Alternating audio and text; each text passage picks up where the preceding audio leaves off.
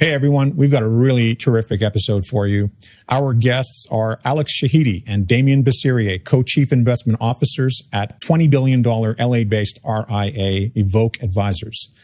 If you're at all interested in how to construct resilient portfolios that can weather all economic and market conditions and keep your clients from making the typical and very expensive behavioral mistakes, then stay tuned. This is Raise Your Average. The views and opinions expressed in this broadcast are those of the individual guests and do not necessarily reflect the official policy or position of AdvisorAnalyst.com or of our guests. This broadcast is meant to be for informational purposes only. Nothing discussed in this broadcast is intended to be considered as advice.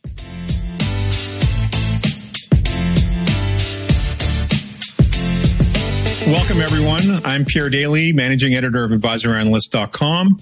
My co-hosts today are Adam Butler and Rodrigo Gordillo from Resolve Asset Management, SCZC. Our very special guests are Alex Shahidi, managing partner and co-chief investment officer at Evoke Advisors, and Damien Basserier, also managing partner and co-chief investment officer at Evoke. Evoke is a $20 billion registered investment advisor based in LA. Alex, Damien, welcome to Raise Your Average. Thanks for having us. Excited to talk to you today. It's, as Adam was saying before, it's a very timely conversation. I think to kick things off, it would make sense for you to introduce yourselves, talk about your path, how you've ended up working together, how the two of you met, where your beginnings were, how you got started in the industry. Sure. Well, we're happy to be here. My career started at Merrill Lynch in the late 90s at the peak of the internet bubble. So that was a fun time to start. You know, the first 3 years of my career, the market fell 50%. And so that teaches you some things about downside protection right off the bat, which actually is really good perspective to have starting your career. So I was at Merrill for 15 years, and while I was there, I managed portfolios I think a little bit differently from most people. I viewed myself as a independent advisor that just happened to be working at a brokerage firm. So I try to give advice in the most objective way that I thought made sense. So I didn't really use Merrill Lynch products. I didn't use their research.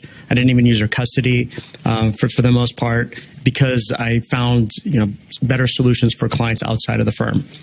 And the firm is very open with working in that regard. So I did that for 15 years. While I was there, we discovered Bridgewater Associates, the largest hedge fund in the world, and I got to learn about the risk parity framework.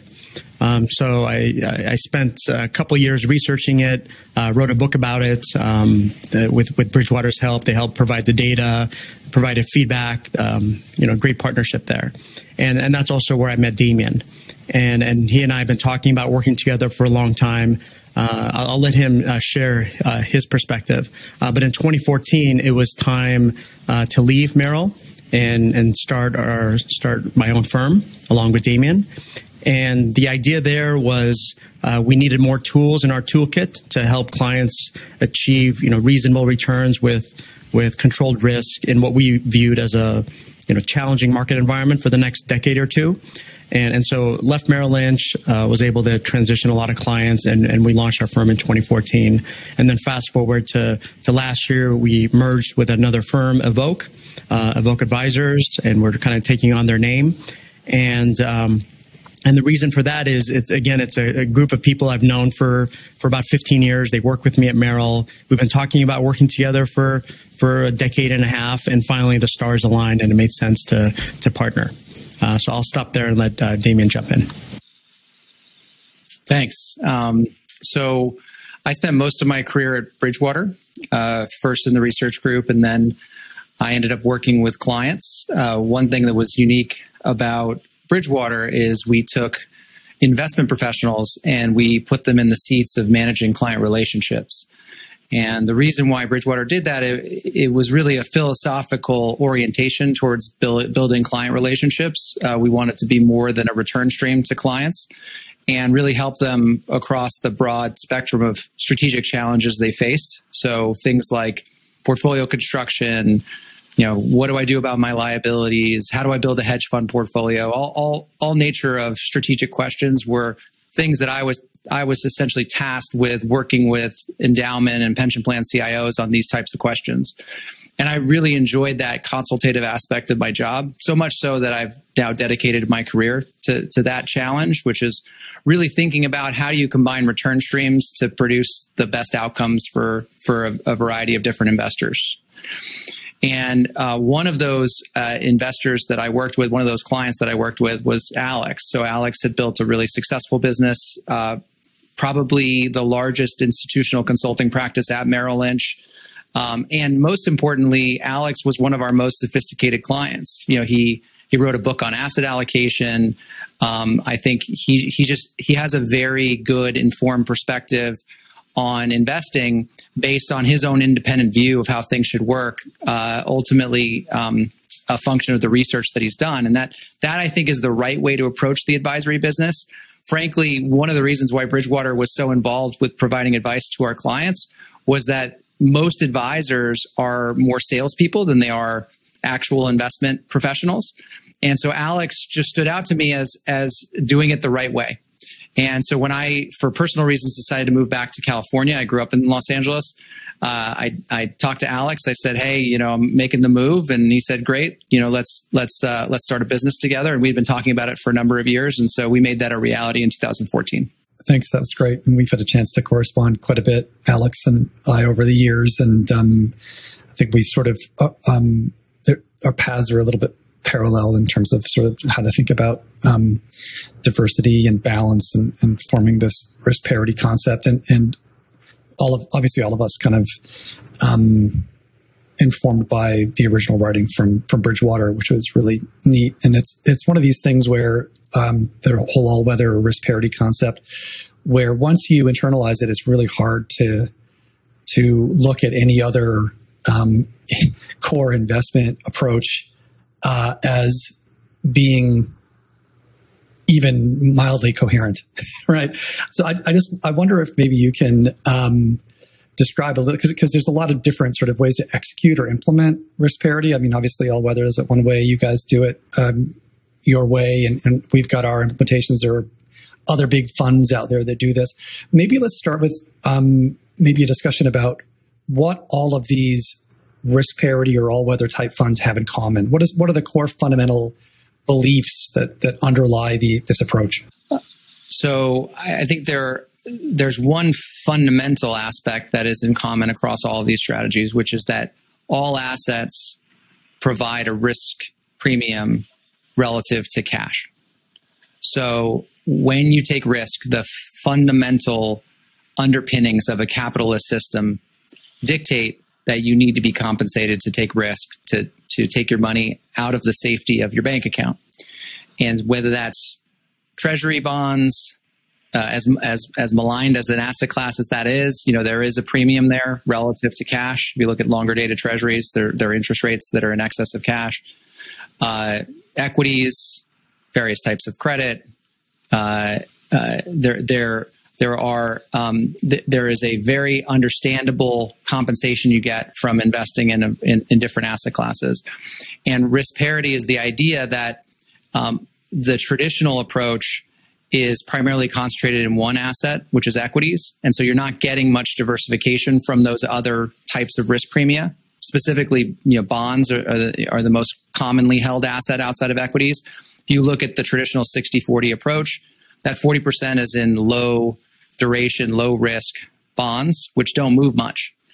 And so the volatility of the portfolio is overwhelmingly driven by one asset and overwhelmingly dependent on favorable environments for that one asset. Risk parity is the understanding that you can actually derive an attractive return from a variety of different assets. It does require you to adjust some of those assets. So for instance, treasury bonds come prepackaged in lower risk forms. That's how most people think of them. But you can actually hold treasury bonds with longer duration or add some leverage, and you can make them look from a return to risk perspective much more similar to equities.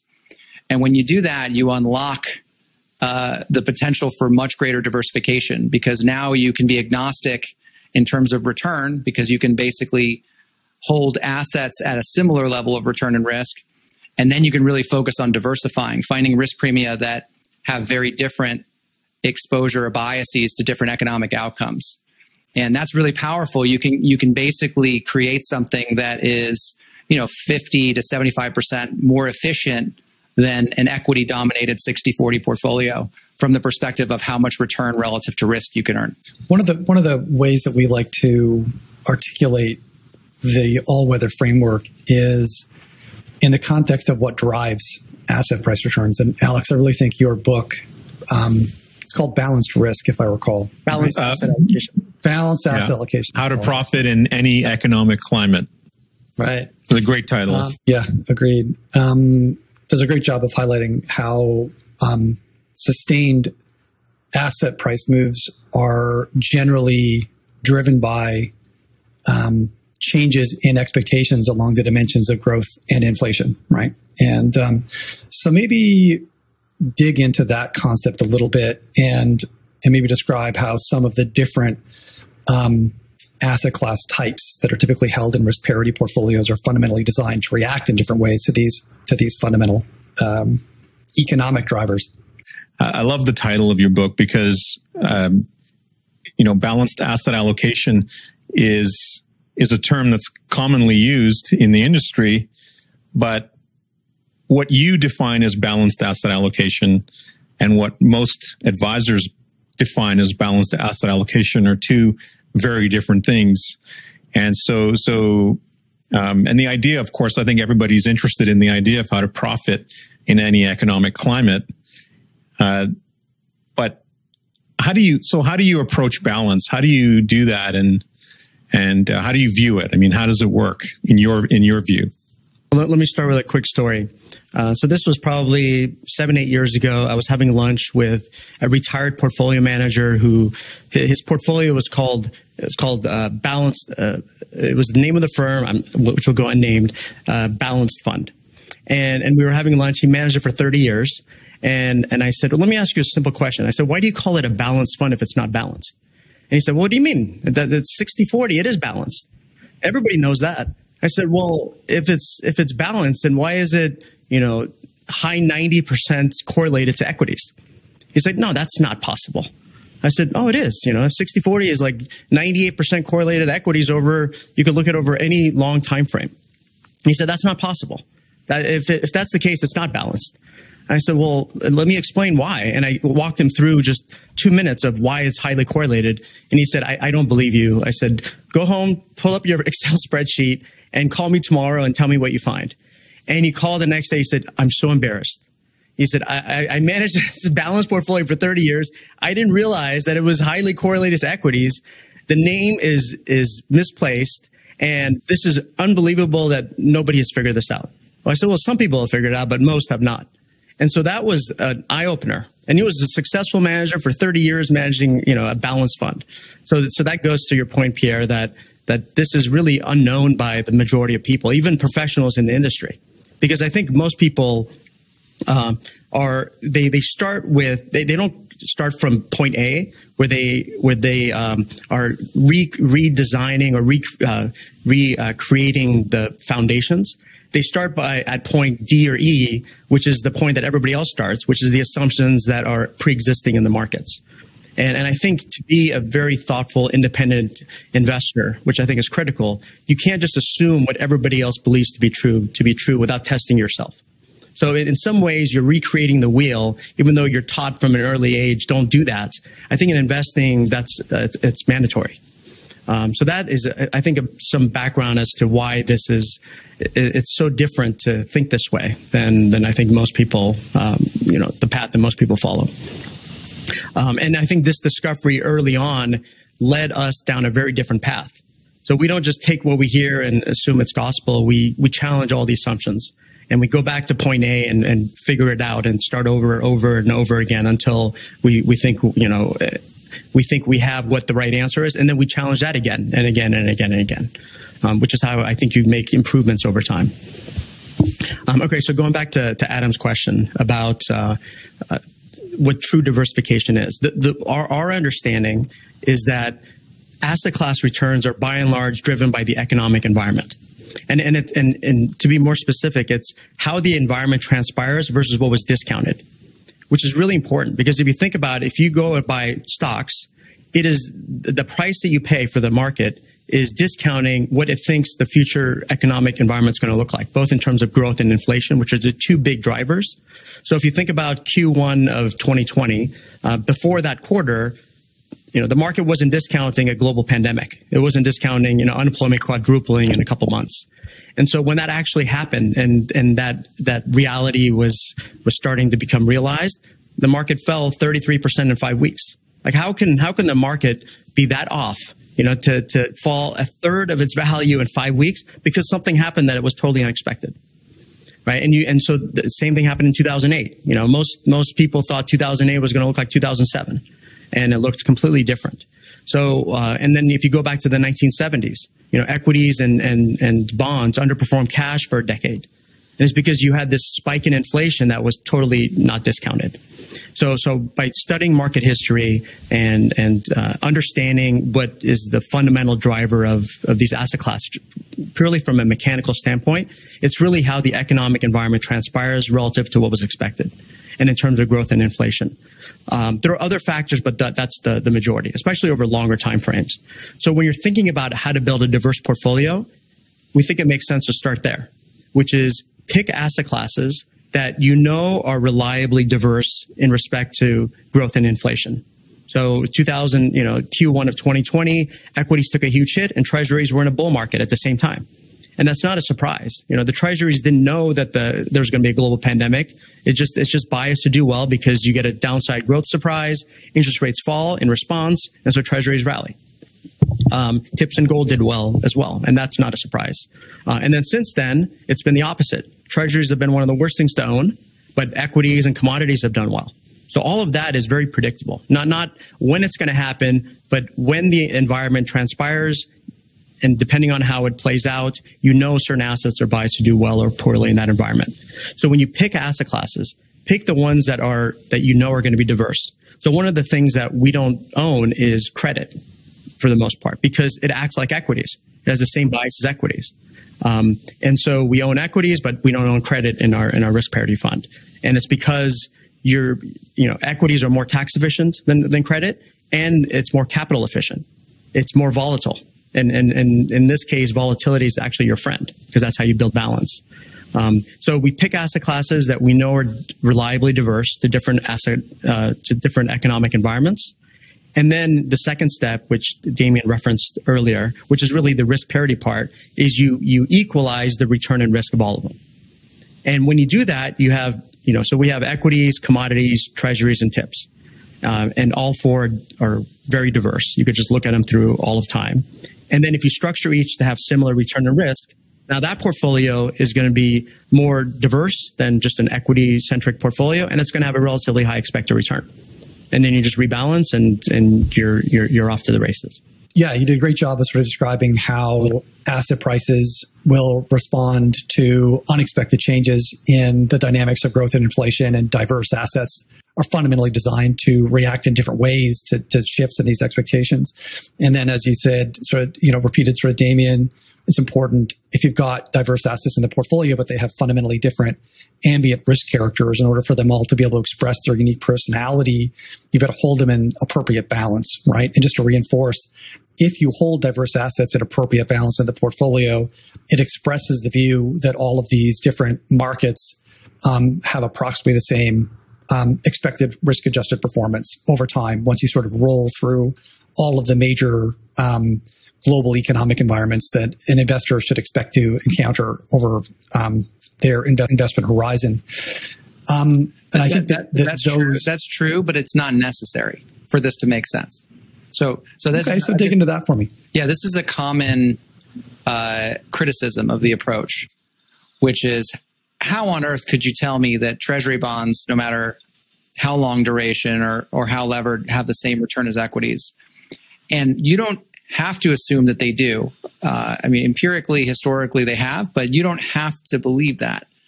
You have to believe that they're additive to the portfolio, which is not just a function of their return, but also a function of their diversification.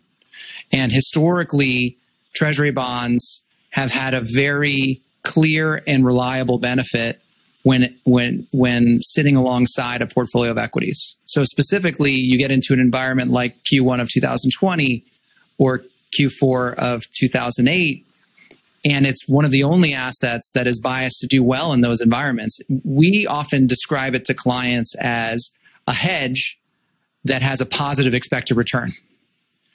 And that's really powerful. So it doesn't necessarily mean that you need to generate the same return as equities, as long as you're in the ballpark. It's not, none of this is very precise.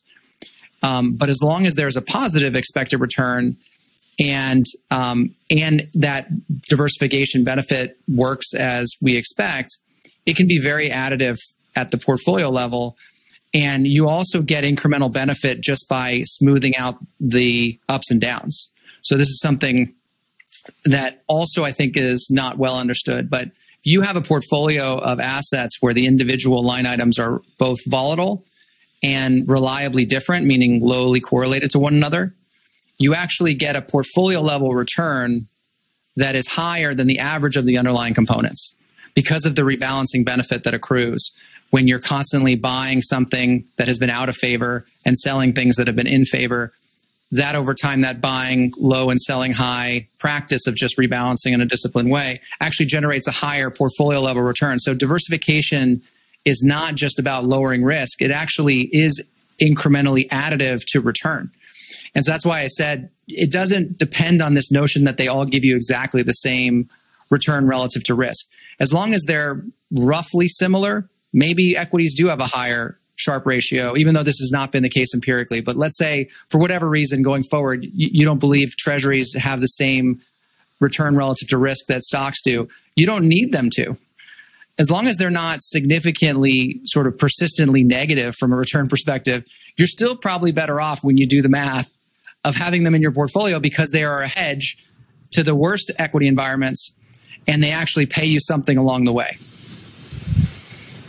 Interesting. Yeah. I'm curious because, I was just going to bring up that, you mentioned the 70s before, that it was a losing decade for equities and bonds, and people weren't investing in, by the time 1980, I just recall the article in Newsweek, or the front cover of Newsweek magazine, Equities Are Dead.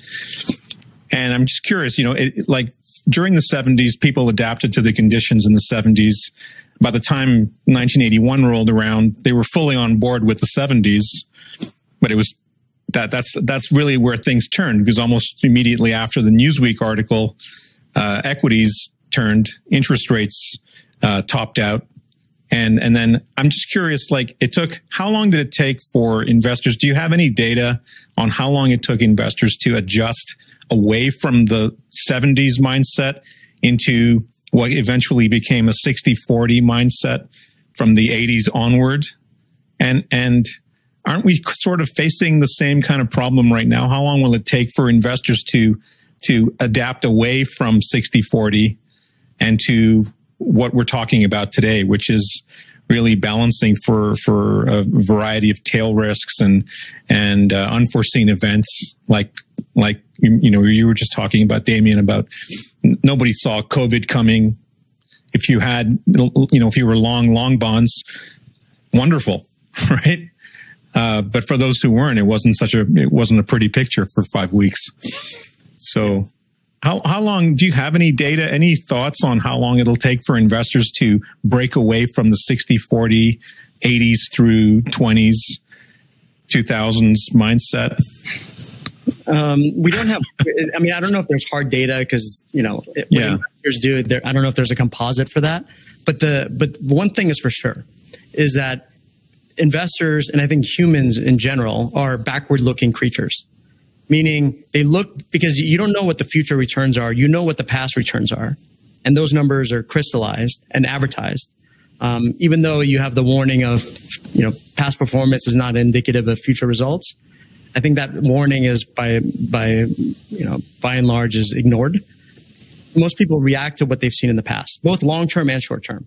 And so I feel that investors are constantly behind the curve because, they're doing what worked best in the past and not really thinking about the future. And so, but what happens is it's self-reinforcing. So if you just follow the past, you may look good for a while, but the key is the major inflection point is where you get wiped out. And that happens all the time. If you just look at asset class returns by decade, so the 1970s we talked about, treasuries and equities underperformed cash, but gold averaged 30% a year for a decade, right? Commodities were up a lot. And then what happened in the 1980s and 90s, for 20 years, equities were the best and gold was negative for 20 years, right? And then you had the 2000s. So I remember in the late 90s, it was all about equities and, yes, I know the valuations are high, but equities that's where you want your money to be. After what you mentioned, the early 80s, it was about the death of equities. Equities are going to be the worst thing to own. That was the beginning of the bull market. Then in the beginning of 2000s, equities looked fantastic and they were negative for a decade. One of the worst decades on record. And few people saw that decade coming because they had just witnessed, the greatest bull market in history. And then the 2010s was the opposite. Equities were the best and commodities were the worst, even though commodities were the best in the 2000s. And so you get this flip-flop. And if you think about the next decade, so the 2020s, who knows what's going to be best, right? You could have equities be the best, commodities, which were the worst the last 10 years, could be the best the next 10 years, especially with all the printing of money. Gold could be the best. Tips, if you get a stagflationary environment, could be the best, especially longer duration. Even treasuries, even with the yields where they are today, if you go into a Japan-style deflationary downturn, treasuries might be the thing you want to own, even with low yields. So it's just really hard to predict, especially now. If you just think about all the things that are happening, right? The money printing and the zero rates, the political uncertainty, this rise of populism, the wealth inequality and the income gap, all those things. These are major forces, and how it nets out is just really hard to know. So we think that being balanced is probably more important today than ever. Yeah. So just to add to what Alex said, and very specifically to answer your question, Pierre, I think investors have already moved on from 60-40. I have yet to see a 60-40 portfolio where the 40% is in the Barclays Aggregate Bond Index. That 40% is in various fixed income, high yield type of securities. Could be high yield, it could be preferred equities, could be MLPs, could be REITs. All those things now get bucketed as fixed income, and they're actually a lot more like equities than like fixed income.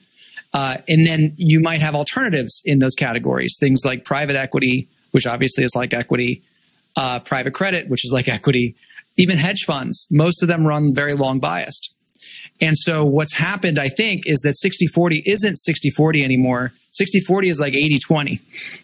And so investors have actually gotten more levered and more risky over the last decade because that's what's worked. So, I actually think 60-40 is dead. It's still called 60-40, but actually it's more like 80-20 or 90-10. And that's a lot of risk that I don't think many investors really appreciate. I think the behaviors changed based on pain points. And so Q1 of last year was too short-lived, right? You got the rebound. Even 2008 was too short-lived. So a lot of the lessons were lost. So I feel like you have to go through an extended period of pain before the behavior changes. Sorry, Rodrigo. But again, I think the key here is understanding that benefit of diversification and that rebalancing premium. Because, the biggest objection happens to be that the expected returns to bonds are going to be low. The reality is that the expected returns to everything are going to be low if we believe in that discounted cash flow approach. And if everything is going to remain low, then how do you get that extra yield? Well, guess what? Diversification offers you that yield. And in a traditional risk parity setting, you're looking at an extra 1% return if you're rebalancing at a decent frequency, right? So you just kind of have to stick with asset classes that may be doing poorly in your portfolio in hindsight, right? Things that have recently done poorly, we tend to extrapolate and say, well, I got to do less of that and do more of something else. And when you do that, it just turns out that you were looking at the past and not prepared for the future. You have to buy the things that do poorly, not sell them. Yeah, that's the hardest part. That's what Well, this was the reason why we created the portfolio. Right. We realized we tried to do this on a bespoke basis in client portfolios, and you can't get very diversified because it's all great when you go through a period like the first half of last year when the treasuries and the gold were helping a lot. But try holding on to a meaningful position in treasuries and gold when you go through what we just experienced over the last 6 months. It's impossible. And so, you're getting. Sorry, I'm sorry to interrupt you, Damien. You're getting all that sort of pressure from FOMO, right? I mean, people are looking at Bitcoin. They're looking at the GameStop stories. They're looking at all the stuff Robinhood's doing with Tesla and ARK. All the stuff that's going on in various markets where if you feel like you're being left behind, or your neighbor talks to you and says, I got some of that. I've owned some of that ARK, that ARK Innovation Fund, and it's up 100% this year. And what do you own? Right. And you get a lot of resistance. Yeah, that's right. Yeah, I mean, it goes back to the basics, right? So if we were sitting here 200 years ago, you'd have the best investment philosophy ever is buy low, sell high, right? And that's hard to do in practice. People want to buy high and sell low, so it's the only industry where you should everybody knows what you're supposed to do, but they can't do it. And then the other thing is this whole fear and greed. Right? When something is doing well, you see the lost opportunity and others celebrating how well they've done, and you want to be on that ride. And when times are tough and you're losing money, you want to fix it. You want to do something about it. So those emotions drive investor behavior by and large. Even sophisticated investors, it's just really hard. Sophisticated investors do the same thing, but they justify it better. So it's just really hard to do it. And so I don't think it makes sense to say it's irrational and say don't do that. I think it's important to create solutions that almost protect people from themselves. And that's I think what we found is hiding the line items is the best protector of bad decision making. Yeah, hence the portfolio. Yeah.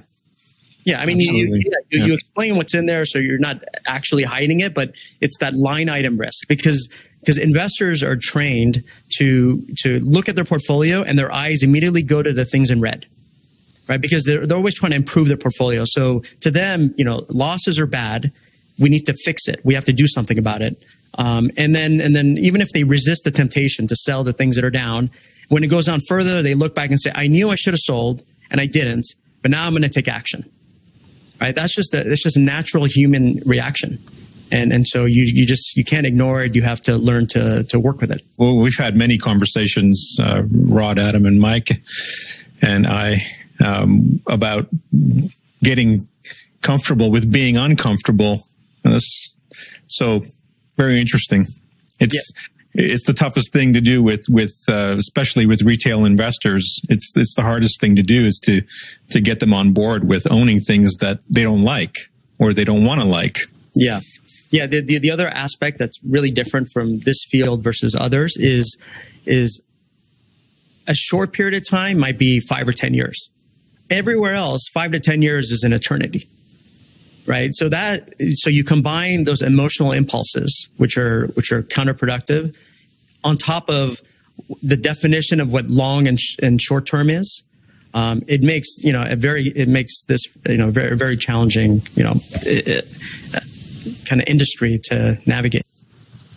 So, Alex, how do those conversations go with clients as you begin to sort of help them to understand this idea that sort of prediction is hard, and you want to start with the right level of balance and diversity, and then only really nudge your way into making active decisions with great humility, and only where you feel like you've got somebody who genuinely has a meaningful and diverse edge, right? So an edge that is orthogonal to the other bets in the portfolio. How do those conversations go, do you find? And what are some of the stories or allegories or metaphors that you find may be helpful in those conversations to bring them along. Yeah, I mean, it's a lifelong process because I think a lot of it is storytelling, and I'll share some. And also there's I think a mathematical answer to it. And then there's real life experience. And so for example, one of the stories we always share is, some of the smartest, most experienced, best resourced managers out there might be right 55 or 60% of the time. And if they're right 55, 60% of the time, and somebody who knows nothing is going to be right 50% of the time, that shows you the range of kind of the best to the worst. And that is just not high odds. And if you just think about the investors who've been around the longest, there's not that many actually, which is remarkable. So many funds come and go. But the ones that have been around 30, 40 years are the ones who just avoided catastrophic losses. And they did that because they were really well diversified. So we share stories like that. We remind clients of, how many people predicted Q1 of 2020, how many people predicted 2008. If you just look at the market seers and the prognosticators, and you just actually honestly review the record of what they said was going to happen versus what actually happened, you'd find very few, if any, that are consistently right. So what does that tell you? Right? We share stories about the economist surveys of what they predicted the economy is going to look like just 12 months ahead, and how off that was from what actually happened. So it's just and then the best way to make progress in that regard is when something completely unexpected happens. Right after that, while it's still fresh, you remind them, look what just happened. Who predicted that? Right? And look at the impact it has. And really, the most important part about investing is just avoiding those big losses.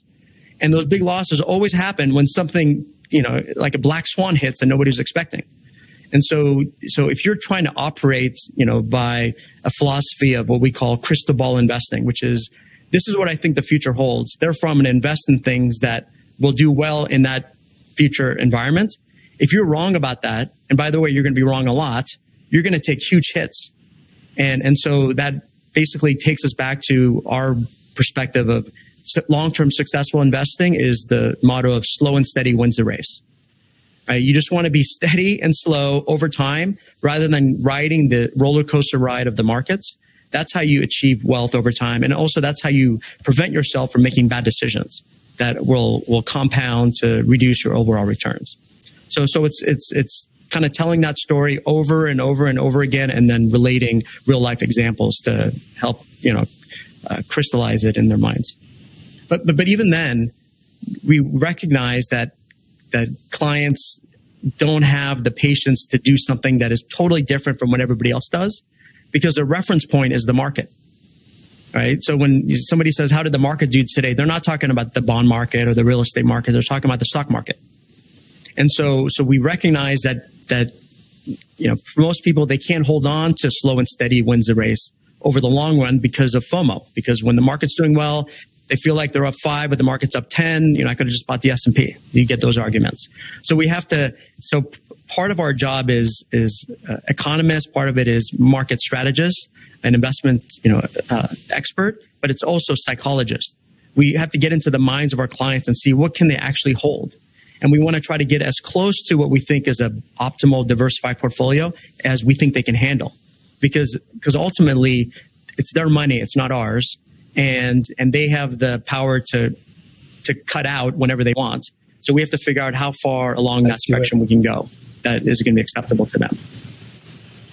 So I think there's anyone who's followed along thus far, I think is probably, we get this a lot where we present the ideas that underlie this idea of all weather or risk parity, and people are sort of nodding along, and it just makes eminent sense. And then when it sort of gets to the end and we're asking them, how would you like to proceed? Then it's a press pause because it's just so uncomfortable and different. But I do think it's worthwhile because we've been sort of talking about the moving parts, but we haven't really landed on what a risk parity portfolio might look like. Like what do they look like in practice, and what are some of the different ways that some of the really big practitioners like Bridgewater or at AQR or what you guys are doing, how do those portfolios look, and what are some of the similarities and differences, and what do those similarities and differences mean to what investors should expect from those products?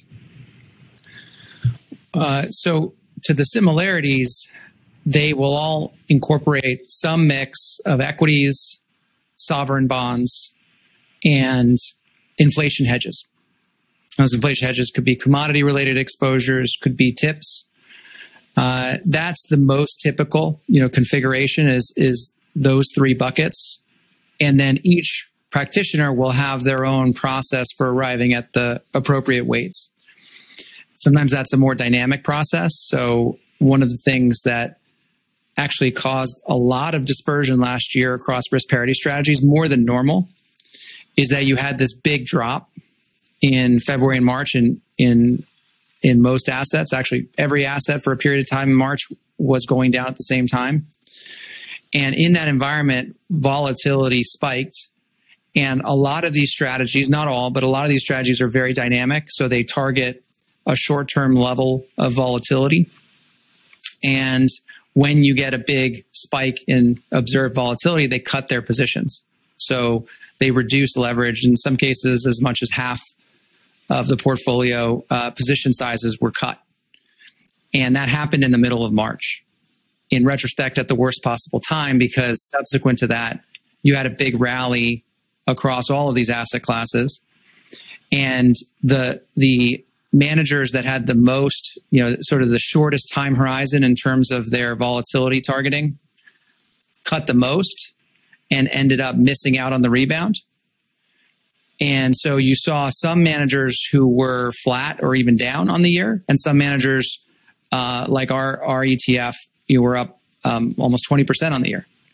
And so it was a very big spread. And the reason why we did on a relative basis better last year is because we approached this more from the perspective that volatility is very hard to time, and that we just want to hold a balanced portfolio, and we'll size the positions on the basis of very long-term measures of volatility that are not very influenced by short-term changes. And so we were more or less static through that period in terms of the position sizes.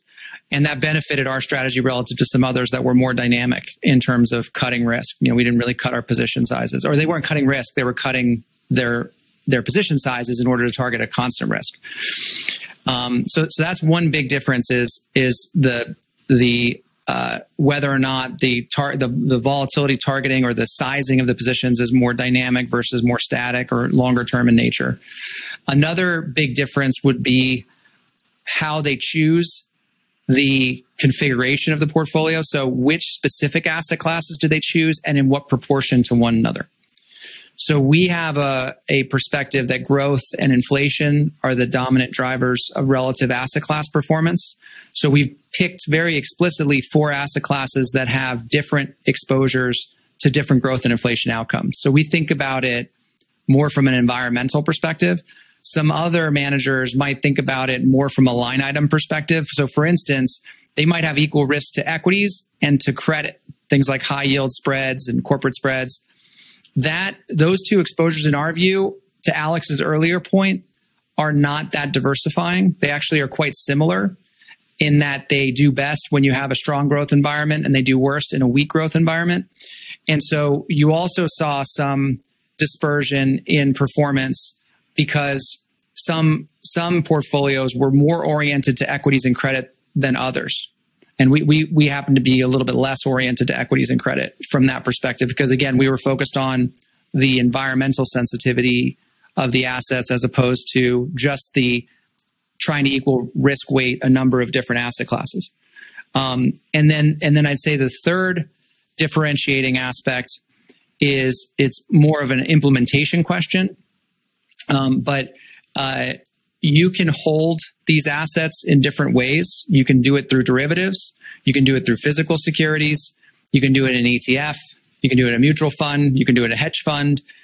You can do it in a separate account. And we found that the advantages of doing it in an ETF at a low cost are significant. And so we've been able to gain incremental benefits from a tax efficiency and a cost perspective in an ETF structure that we think is advantageous for our clients versus some of these other approaches, which are heavier in the usage of derivatives, which generate more income that's less tax efficient. They're also oftentimes a lot more expensive in terms of the headline fees. So that's the other aspect that I think is a differentiator. Yeah. Plus, it also, as you said earlier, it removes that line item behavioral risk, right? Where your clients are looking at their portfolio and all they see is the red items, and instead of the one line, which is the ETF or the portfolio, and they don't get hung up on it. That's right. Yeah. Yeah. And there's one more point there, which is that I think it's really important to keep it as simple as possible. Because there is this tendency to try to over optimize and try to create precision out of inputs that are imprecise. I think you just want to be generally in the ballpark of a balanced allocation. Keep it very simple, just own index exposures across the board, and then make it very transparent as to what you own and why you own it, and why the performance is what it is. Because it's just a balanced mix of assets. You can just look at the asset class returns and basically figure out how your portfolio is doing. And repeating that process over and over again, I think sticks in the minds of investors. And when they understand what they own and why they own it and what the long-term rationale is for a balanced mix, they're much less likely to sell when it's underperforming and actually more likely to buy when it's underperforming. And ultimately, that's what you need to do to achieve, attractive returns for clients, is to prevent them from hurting themselves. Even when you hide the line items, the package itself is a lot more palatable than the line items. That's for sure, because it's going to have less volatility. But still, I think it's really critical for people to know what they own. And so we spend a lot of time and focus in clarifying our message, trying to keep it simple, creating videos and presentations, and repeatedly sharing the same story. Because I think that's really underappreciated. There's so many funds out there that people just don't really understand what's in there. And I think that's critical, because when you don't understand something and it's doing poorly, your reaction is going to be to sell it. And that's just not in the best interest of investors, which goes back to buy low, sell high, even at a portfolio level.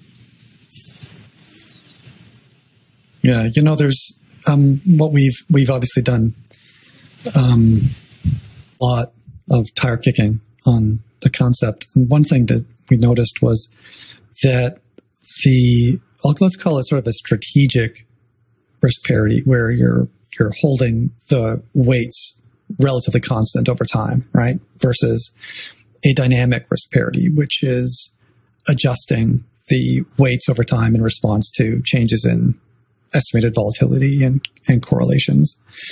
And what I think it just is important to recognize that there's kind of no universal optimum, right? The strategic approach does better than the dynamic approach in certain environments. For example, V bottoms obviously benefit strategic methods and penalize more dynamic methods, whereas sustained bear markets, like what you sort of experienced in, say, 2008 and another periods, like 2000, 2003, that sort of thing, they tend to favor the dynamic method. But what we also observed was that the real juice comes from owning a bit of both, right? So having some allocation to a strategic risk parity and some to a dynamic risk parity, they actually work nicely together to offset some of the path dependencies of the risk parity experience. So I think that's a neat thing to take away.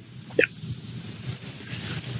And I'm one of the things that's top of mind in everybody's head right now is that inflation, right? Everybody now thinks, because inflation has recently spiked, that it now is the thing to get ready for. So let's indulge them a little bit and talk about the many types of inflation that could materialize. Damien, you were discussing how a risk parity portfolio has some equities and some bonds and an inflation hedge. What are the many inflation hedges that could be part of a well-balanced portfolio, and how do you see them differ from each other in different inflation scenarios? There are two core types that we hold. One is commodity exposure, and we hold that through commodity producer equities, so companies that are pulling commodities out of the ground, as well as physical gold bullion. And then there are also inflation index bonds. So these are Treasury inflation protected securities. We hold U.S.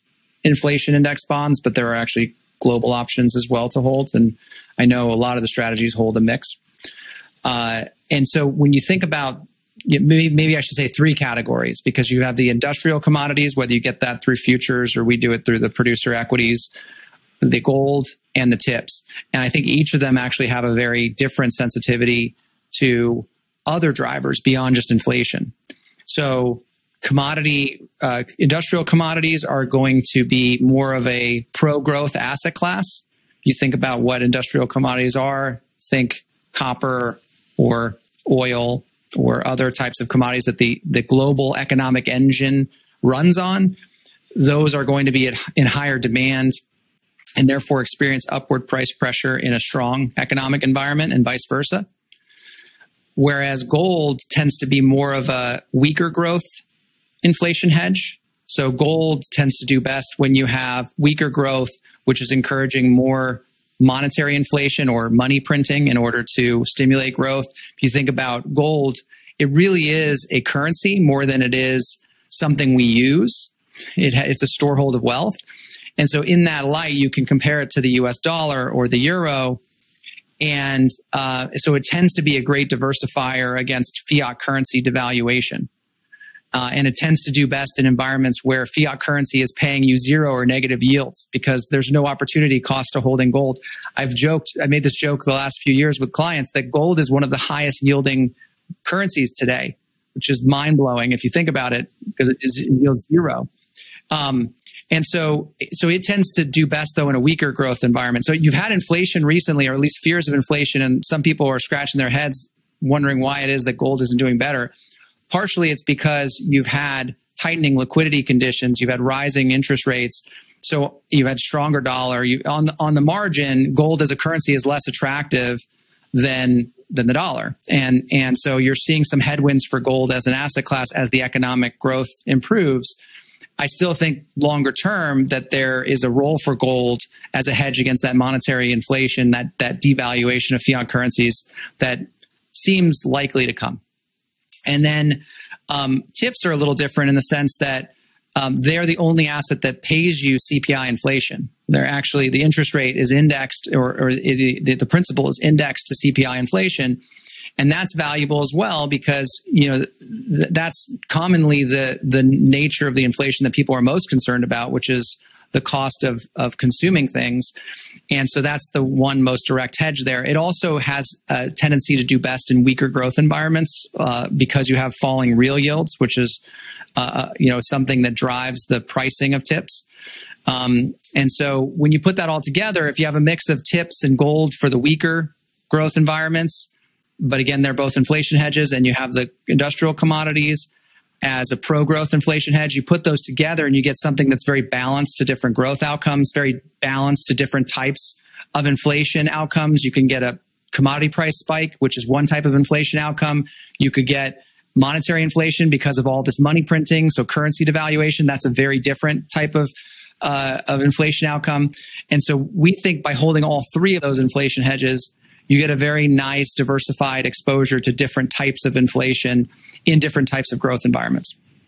And Rod, plus you get that boost, the rebalancing premium, right? Yeah, I was just going to add one quick thing to what Damien said before Damien jumps in, is that there's all this talk about inflation concerns, but nobody owns inflation hedges. They're sitting in portfolios, right? The allocation to tips or gold or commodities is tiny, if any, in portfolios. So there is a disconnect between the fears that are emerging and what's actually in portfolios. And it's because we haven't had high inflation since the 70s, right? And maybe we don't get it. There's a lot of deflationary pressures, but it's interesting how you're not actually seeing in portfolios, which also goes back to Pierre's earlier point is when do investors, they move very slowly, right? These shifts occur, at a snail's pace. Yeah, that's what It's interesting to see that everybody's go-to inflation hedge gold, and it hasn't been working out for them. So, they're raising their heads, and they're shaking their heads and raising their hands, thinking like, I thought, I was covered for inflation. This is why it's so important to understand, like, there's many different types of inflation. The commodity complex will respond differently, including gold and silver and the like. So it is much more complicated than people, I think, have expected. Yeah. And you're right. Their go-to is gold. It's still small. And I think there's just this hang-up that people feel like commodities may not have any risk premium. Yeah. And that's why they don't want to hold it. That's part of the reason why we hold the equities. Because, if you look at the equity, the producer equities over long periods of time, there's a very clear risk premium there. I'd also say that this is not something we're holding currently, but it's something we're thinking about. I do think there's the potential for another storehold of wealth, which is crypto. You can't have a conversation these days without talking about crypto. So specifically Bitcoin, right? Because there has been a tremendous amount of institutional adoption, infrastructure built around that. The challenge, of course, is that it's a technology, and it's a relatively new technology. It's been around for a little over 10 years. And just as it has gained popularity because it has attributes that make it an attractive form, essentially, of digital gold, it could easily be displaced by a new technology in the future that might be better, a better form of digital gold. So I think, you've got the bull case of going to like the market cap of gold, right? And the bear case of going to zero. But I do think that there's a role for other storeholds of wealth. Bitcoin and others can be considered in that. And I think investors could consider a small slice of that as well. I don't think that Bitcoin's been running up recently because of some fears of inflation per se. I think it's more of a supply demand aspect where, it's getting caught up in this speculation, which is driving a lot of the market outcomes in the near term. And it does have, unlike some other storeholds of wealth, it does have a much more of a speculative aspect to it that actually makes it hold up less well in periods of time like March of 2020. Because you get a lot more outflows in that than you do in something like gold. But I think it's interesting, and it's definitely worth exploring, longer term, because again, I think it's pretty clear that central banks are going to continue to play this game. They're going to produce more and more fiat currency to deal with their problems until there's some sort of negative repercussion. And so earning things that are, storeholds of wealth, whether it's real assets that get utilized or alternative storeholds of wealth like gold or Bitcoin, I think there's an attractive case to be made there.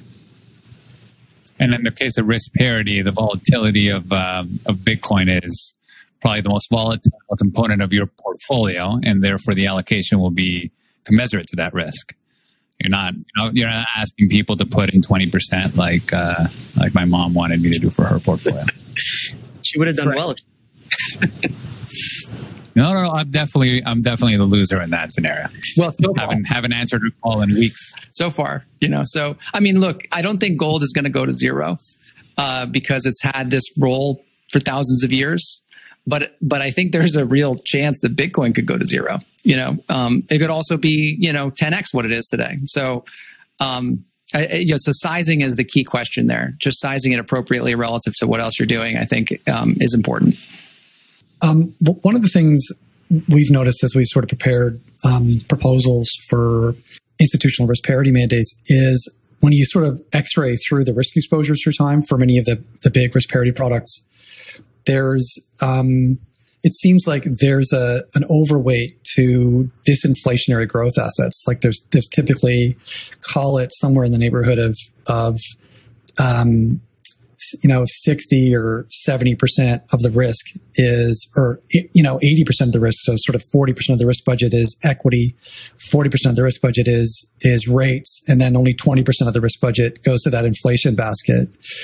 And I can't help but presume that that's because sort of if you go back and examine the probability through time of experiencing an inflationary versus a disinflationary regime or a growth versus a negative growth shock type regime, then the odds have historically favored disinflationary growth assets, right? Bonds and stocks. And I think we would take the position that while that may be true in the historical distribution, that we shouldn't expect that in the, going forward, right? They sort of all are equally probable. How do you guys think about, first of all, do you observe the same? And I would be curious, actually, Damien, given your experience at Bridgewater, because when I sort of do examine the risk budget allocation of all weather over time, it does seem like they deprioritize the inflation basket over the equity and rates allocations. So I'm just wondering, have you seen that as well? And how do you guys think about that for your ETF? I actually have not seen that at Bridgewater because they have a similar framework to ours, which is having more or less equal risk to rising growth assets versus falling growth assets and rising inflation versus falling inflation assets. So in that configuration, I wouldn't perceive a bias there out of inflation hedge assets. But you're correct that some other risk parity providers are very explicit about that type of a risk allocation for the reasons you mentioned. And so we take more of a Bridgewater approach is from the perspective of, at any point in time, there's a certain future discounted in asset prices, and we think the market's equally likely to get it, wrong on either side. And so we want to be balanced to growth and inflation. And as you very astutely observed, maybe inflation is a greater issue in the future. Maybe it's more of a driver of relative asset class performance than growth has been. I think then in that light, it's always useful to take a step back and think in decade increments as opposed to in our recent, for the past few years, because it's very easy to extrapolate what we've been living through where inflation hasn't been a concern. But if you take a step back and you look in the 70s and even in the 80s, the 70s because you had a big run up in inflation, the 80s because you had a big drop in inflation, the dominant driver of asset class returns was inflation volatility. And so in that period, people forget this, but actually stocks and bonds had a very positive correlation. And so, and then since, in the 2000s, you had the slowest rate of growth since the Great Depression after having phenomenally optimistic expectations coming into the 2000s, which Alex alluded to. And so that big adjustment in very optimistic growth expectations to very pessimistic growth expectations was really good for bonds in the 2000s and terrible for stocks. And then you've kind of in some ways had the reverse happen more recently and so in other words, if you look at it in decade increments, you've had of the four past decades, or 5 past decades, you basically had inflation dominating the early period and then growth dominating in the second half. Who's to say what's going to happen next? And I'd say you have to also, I think, define inflation differently than maybe we have historically, because you have this tremendous potential for monetary inflation in a way that, we probably have never experienced in this country. But there have been some historical examples of this in emerging markets and such. And so not to say that that's going to happen, but it's a possibility that you have to budget for. And so we don't think it makes sense to take to overweight one versus the other. We think they're both equally important. And I think when you think about those drivers, you just want to make sure you're balanced to both, not necessarily take view on them. I think we would be remiss if we didn't address what's going on currently in the fixed income markets. It's certainly been an interesting time to be an owner of duration. How are you guys finding this period, and how are you communicating this experience or about this experience with clients? I mean, I'd say what's happening is not a surprise given the economic environment, right? It goes back to that economic environment again. So if you go back a year, right, interest rates collapsed, right? They almost went to zero. And that made sense because you had the economy shutting down. And then since then, rates are up, about 1%, right? And that makes sense because the economy isn't going to zero, right? It's starting to come back. And now with the rollout of the vaccine, and all the stimulus that's being pumped in, the economy is recovering. So growth is surprising a little bit to the upside relative to where we were a year ago. And so it makes sense that rates have risen. And the reaction of various asset classes to those two environments, the bear market and the bull market, also makes sense. So the thing that's done the best most recently are commodities, because you're in a rising growth, rising inflation type of regime, and which can obviously quickly change. But commodities have done well, and that's the worst environment for treasuries, which has been the worst thing to own. So none of that is a surprise. And people talk about, gold isn't working. Gold was up in Q1 when commodities collapsed and stocks fell, and it hasn't done as well since, and that's understandable. So I don't think any of this is really a surprise. And the way I think about it, just from a 30,000 foot level, is you have a balanced portfolio that includes pro growth assets and falling growth assets, inflation, and so on. And some of those hedges, you can think of them that way, are treasuries and tips. When the yield is higher, the expected return of them is higher, and the potential diversification benefit is better. So you can think of it as you have this portfolio of assets. Q1 happens and you're down 4% because the hedge is paid off. Now it's the opposite, right? So you've done relatively well since the lows, but you're resetting your hedges, right? You're kind of reloading the interest rates. And if you get another downturn, those hedges will probably pay off again. And so I think this is just part of the normal cycle. And there's really I'd say there's really no surprise in the way things have played out. And when you're looking at, one other thing I would add is that as these hedges or asset classes that recently paid off do poorly, it just so happens that the other side of the ledger is having returns that are outside of their normal range, offsetting many of those losses from your hedges. So it's not, again, there's always something that's killing it, and there's always going to be something that's killing you. But generally speaking, you expect these asset classes to have a upward sloping equity line over time. Just over time means something very different to different people, right? It could be a decade or two. And you tighten the range on, so you have less left tail events, right? You have that left tail phenomenon happens when you decide to go 100% into a single asset class, 100% into commodities, or 100% into equities. And so this idea of trying to add alpha by shifting 100% into any one of these because you think you know what's going to happen over the next 6 months, all you're doing is exposing yourself to negative 3 standard deviation events, admittedly also positive 3 standard deviation events if you get it right. But as Alex alluded to earlier, is it 50 or 51%? What's your edge, right? And how often do you want to make 100% bet on that 51%?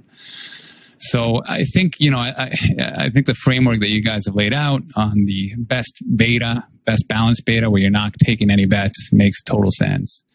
But I know that you guys are also big proponents of the Bridgewater model, which is once you have your do no harm portfolio set as your core, there is an ability to possibly add some excess returns through true alpha. Right, so maybe you guys can dig into that concept a little bit, and I'd be curious to learn about how you find that alpha with confidence. Yeah, before Damon jumps in, just a quick overview of that. If you think about it, when you're trying to build a diversified portfolio, you want a bunch of return streams that are reliably different from one another. So if you're looking at it within public markets, we think risk parity is an optimal framework, because you can take these public markets, structure them to have similar returns and risk, at least in the same ballpark, and are reliably diverse. So that we think is a very good starting point. If you can think of that as the core. And then you can move outside of public markets into other market segments that might have a different return stream. But the key is it can't act like what you already own. So if you're going to go and buy other equities that are going to act like the equities you already own in risk parity, there better be a lot of alpha there for it to be differentiating. Otherwise, you're just overlapping, and you're not producing that reliable diversification. So I'll let Damon jump in a little bit deeper from that starting point. Yeah, I would though say on that point that it's most common for us to hold risk parity alongside equity allocations for clients, because going all the way to risk parity is just not something that I think most investors are going to be comfortable with for the reasons we discussed earlier. So it's about finding, where is appropriate on the spectrum for each client that they're likely to hold through whatever we experience. Like this year is a great case in point. Risk parity has lagged, and at the same time that you've had equities do quite well. And so, I think it's important that you have things in the portfolio where the clients can point to that and say, I am participating in what my neighbor's doing. You can't ignore those types of things. And there's also, frankly, you have to admit that there's a chance we're wrong, and so there are other approaches out there that have a lot of thoughtfulness behind them too. And so I think diversification should apply to that approach as well. You can't be overly rigid with any one approach. And so I would say that typically that's, we have a collection of, typically equity and risk parity, and so a little bit of fixed income on the traditional side, on the public market side. And then we would... You have a FOMO meter for your clients? There's an aspect of that, right? Yeah, absolutely. That's exactly right. And I define our goal as ensuring the best outcome for the client. If you're broader in your definition of that, the best outcome is one that they can actually achieve. If you put them into something that they're not as comfortable with, they're likely to sell at the absolute worst time and then go to the thing that just did well. So they're going to get the worst of both of the approaches, as opposed to being in something that they understand and feel comfortable with and can stay the course with. That's the most important thing, whether it's 60-40 or something more akin to risk parity. You need to stay the course. That's the biggest destroyer of value in client portfolios, investor portfolios, is changing your mind at the worst time, right? So that's just one thing that I think is important to realize. And I think in that light, our risk parity actually is a valuable way to incorporate those diversifiers into client portfolios in a way that they're more likely to hold on to, as we talked about earlier.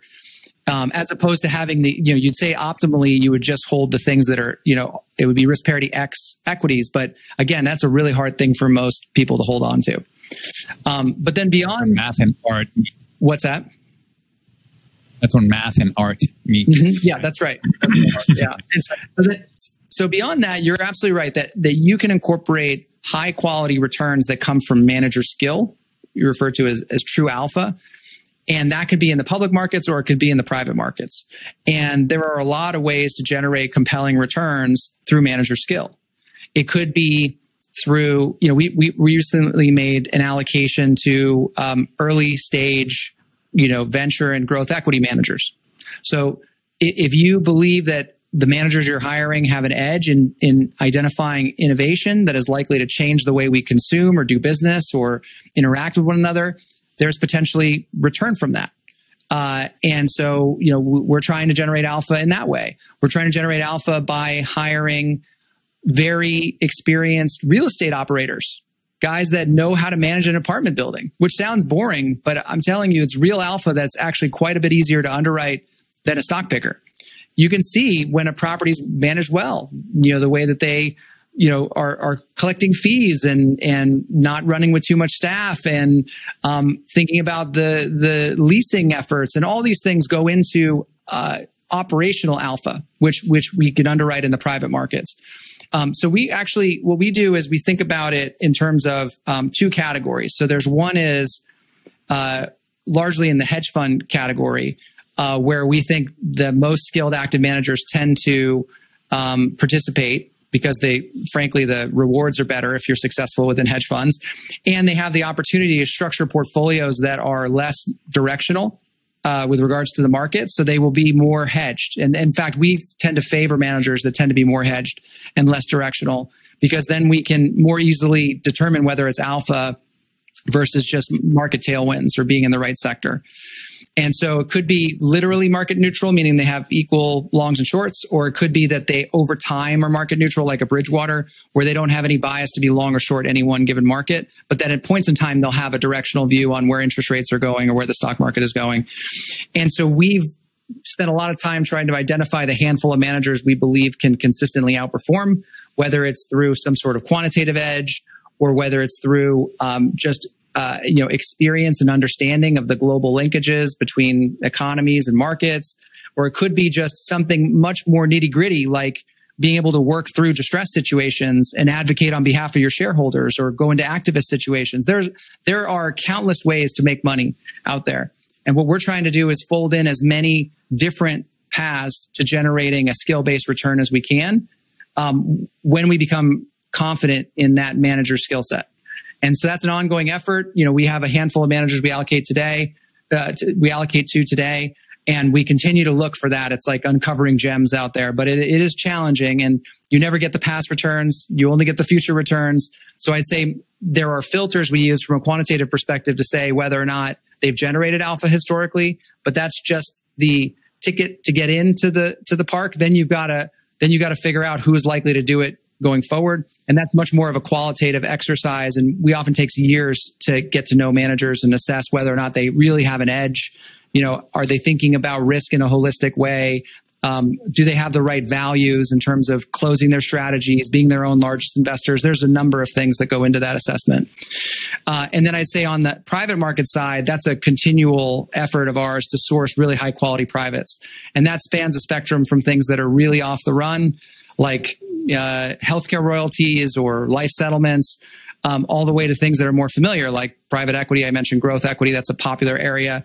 But I do think that there is a premium for those managers that can identify and access that innovation. And private real estate is a big area of focus for us as well. So it spans a spectrum. That's a longer conversation. But I do think all of those things are very complementary to getting the right asset allocation on the public market side. Yeah, and the one quick comment from a high level is our sense is that public markets are becoming more and more efficient. So if you go back 50 years relative to where we are today, there are just more and more participants in that space. Information is widely available. So it's more and more efficient, which makes alpha opportunities more and more challenging, which is one of the reasons why efficiency is so important. So tax efficiency, cost efficiency, capital efficiency, being really well balanced, getting the rebalancing benefit. So that is why we created the ETF, because we think that's a very efficient way to get that exposure. And then you spend most of your time trying to identify alpha in less efficient spaces like private markets, some of the things that the hedge funds do where they can buy things that are more esoteric. And that, I think, is a very good way to get balanced, market exposure plus alpha. And you put all that together, and you can build an extremely diversified portfolio that can actually do well in a period of low cash rates. So that's the kind of the big picture. Do you guys typically like to put those more idiosyncratic, the privates, the direct real estate investments, the life settlement type investments? Do you like to wrap those in a fund together, or do you typically have those on client statements as individual line items? Any preferences there or trends? It depends on the opportunity. So sometimes we'll do feeders. They could be single manager feeders or multi-manager feeders. For instance, within growth equity, we're doing a multi-manager feeder.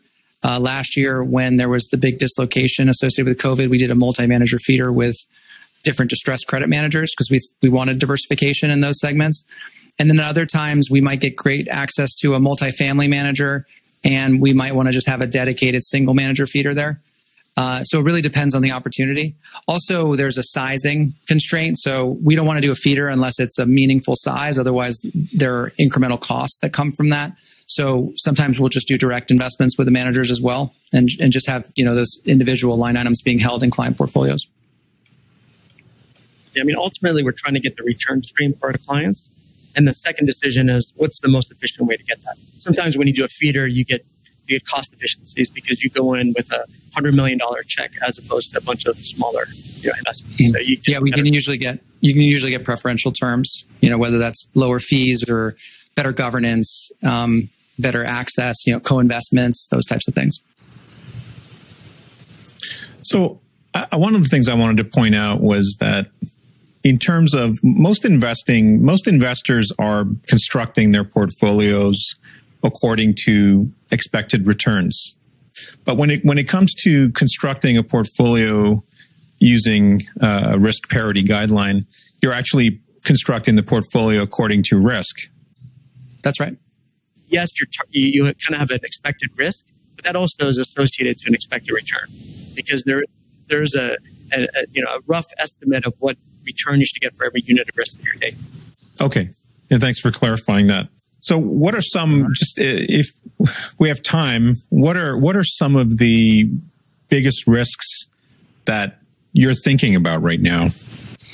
That's what we spend most of our time thinking about. it's because it's such an unusual environment. You have to think about, you almost have to think about the things that nobody's thinking about. So, a year ago, we weren't thinking about a global pandemic, but it happened. But I think you have to consider things like, what happens if the U.S. loses its world reserve currency status? What happens if inflation really takes off and it can't be controlled? What happens if the Fed is trying to create inflation with all the tools in its toolkit, but what if it's not successful? Japan's been trying to do it for a couple decades. Europe's been trying for a decade without success. Maybe the deflationary pressures or these secular forces are so significant that printing trillions of dollars isn't enough. And so what happens in that environment? And, if you just think about these forces, they're so significant, not just in terms of the headlines, but in terms of the magnitude. Printing trillions and trillions, interest rates near zero for a decade, the deflationary forces. You could end with significant deflation, and you need things that do well in that environment, which is very different from the things that do well in a strong inflationary period. And so we think about all those tail risks, and we're constantly thinking of new ones, unfortunately. And you just want to own things that protect you, because the key to all of this is just don't get wiped out. And I think that's a risk most people underestimate until it happens, and then it's too late. And I mean, as fiduciaries, that's what we are. Our main job is to protect clients. The secondary, grow your capital, but the way you grow it over the long run is just don't take a huge hit. And I think that has to be, the primary focus all the time. Since our job is to help our clients manage their wealth, I worry about the inevitable wealth confiscation that's going to happen. It's unsustainable for a society to exist with these types of wealth extremes, which have only been exacerbated by COVID and by the monetary policy of the last decade. So the owners of assets, the owners of businesses, of real estate are getting wealthier and wealthier. And the average person, I don't think, feels that their circumstances are improving in the same way. And so that will lead to more and more extreme political outcomes. And it's your guess is as good as mine as to what that looks like in practice. But I think that is going to be a very challenging environment generally to help us take care of our client wealth, which is why we think about some of these extreme outcomes. But certainly I would think about things like higher taxes, potentially higher rates of inflation, which is another form of wealth redistribution. And, all the way to things like a real problem with the currency. And so it speaks again to a framework like risk parity, which I think is much more robust through a range of those types of outcomes, versus something that's more conventionally allocated, which, by the way, on the 60-40, if you look at most of those portfolios, they're predominantly U.S. equities because they've done the best recently. And I think, I think those are, that's just susceptible to a big change in the environment. Thanks, Damien. That's very enlightening, actually. That's the first time anyone's put it quite that way. There's been a lot of talk of inequality this last year, but I don't think that's the first time, at least I'm speaking for myself, that's the first time I've heard about it put that way in terms of wealth confiscation. So yeah, I mean, it's happened for thousands of years, right? There's the day of Jubilee in the Bible. It's like you forgive the debts, and there's just a redistribution of wealth. And I think there are different ways it can happen. There are orderly ways, there are disorderly ways, but I think it's unquestionable that there's going to be some sort of redistribution of wealth. Yeah. My speaking of which, my godson was in his economics class online the other day, and the teacher put a question forward, which was, do you agree with the question was sort of existential question. Do you agree that there should be billionaires? Just 25 out of 27 of his classmates, except him, said no. Yeah. So but I just thought that was such a reflection on the mindset that's happening, that's occurring, in these times, that there's a feeling that that there shouldn't be that kind of concentration of wealth in such a small number of people. And I thought, this is the future. These are 17-year-olds who are thinking this way. What are they going to do with that thought when they get into their 20s and 30s? Are they going to be activists? Are they going to hang on to that mindset and take that forward with them and do something with it? And that actually ties into what you just said, which was why I sort of lit up when you said it. Thank you. If you had the same question 30 years ago, you would have probably got the opposite. Exactly. It shows you which way the trend's going. So, gentlemen, we've come. It's been a really thank you very much. It's been a really, really great discussion. We've come to towards the end. It's time for one more question. Would you rather? And the question is: would you rather spend a week in the past or a week in the future? And then you come back to the present. Yeah, just call it a vacation in somewhere in time. Either you have a choice of spending a week in the future or a week in the past. I'm reminded of Back to the Future Part 2, where he goes ahead and he gets that sports almanac, and then he's able to come back and. Yeah. So I think there's an easy. If you're able to go to the future and then come back to the present, there's some opportunities there that you don't get from going in the other direction. In your answer. Yeah. I don't know. To me, I think if you get a glimpse of what the future holds, even if it's just a second, I think it at least will set you on hopefully closer to the right path than the wrong one.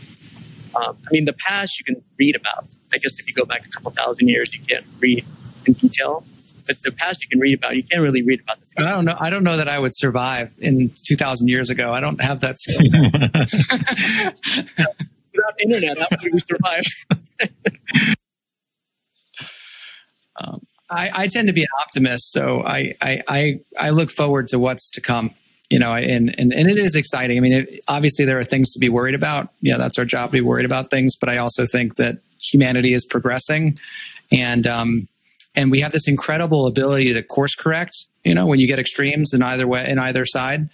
You know, the fact that young people care about the environment, so, you know, like they care about these things, is really extraordinary, right? And so that's the only way you're going to make changes.